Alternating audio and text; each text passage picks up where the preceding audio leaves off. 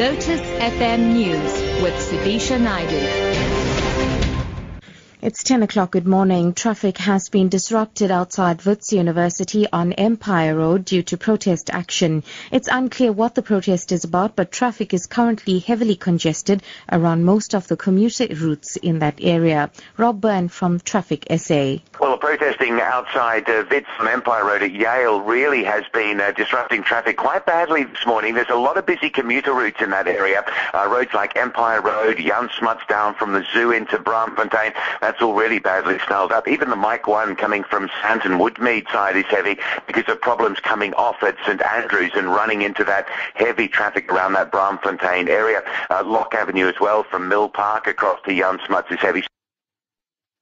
The National Credit Regulator says it has referred Shoprite Investments Ltd and Shoprite Insurance Company Ltd to the National Consumer Tribunal. This follows an investigation which has revealed that the companies allegedly sold retrenchment and occupational disability covers to pensioners and consumers receiving government's old age grants.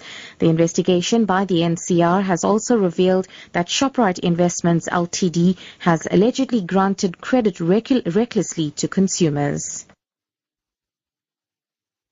Moving abroad, the United States and Russia are to hold a third round of talks on air safety over Syria. This comes after it emerged that combat aircraft from both countries came within visual range of each other on Saturday. The BBC's Gary O'Donoghue reports. A spokesman, Colonel Steve Warren, told reporters that 2 US planes got visual contact with 2 Russian planes last Saturday, prompting fresh concerns about potential conflict. It seems the planes were between 15 and 30 kilometres apart. According to Colonel Warren, the contact happened around the same time the second set of talks on keeping planes apart were taking place between US and Russian officials.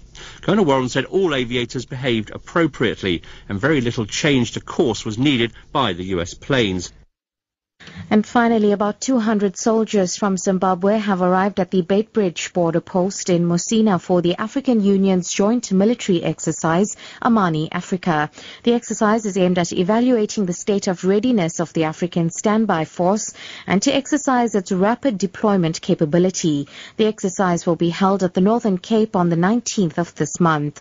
Witness Tiva reports. Members of the SANDF, the police and custom officials are welcoming the Zimbabwean contingent. The Zimbabwean soldiers will be escorted from Musina to the Northern Cape on a journey that is expected to take 3 days. Members of the public and motorists along the N1 South are urged to exercise patience when the troops and their equipment are on transit. Military medical personnel, mechanics and police are also on standby and are going to be part of the convoy. A military contingent from Malawi is expected to arrive at the border tomorrow. Witness Tiva, SABC News, Musina.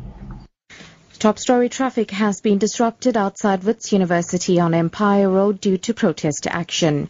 I'm Sudisha for Lotus FM News. There's more at 11. We have a funeral announcement. The funeral service of Kantilal Rajkumar of 19 Bar Green Place in Bakerville, Newlands takes place today. The body will lie in state at the residence from 12 to 2, thereafter proceeding to the Clare Estate Crematorium Hall from 3 to 4:30.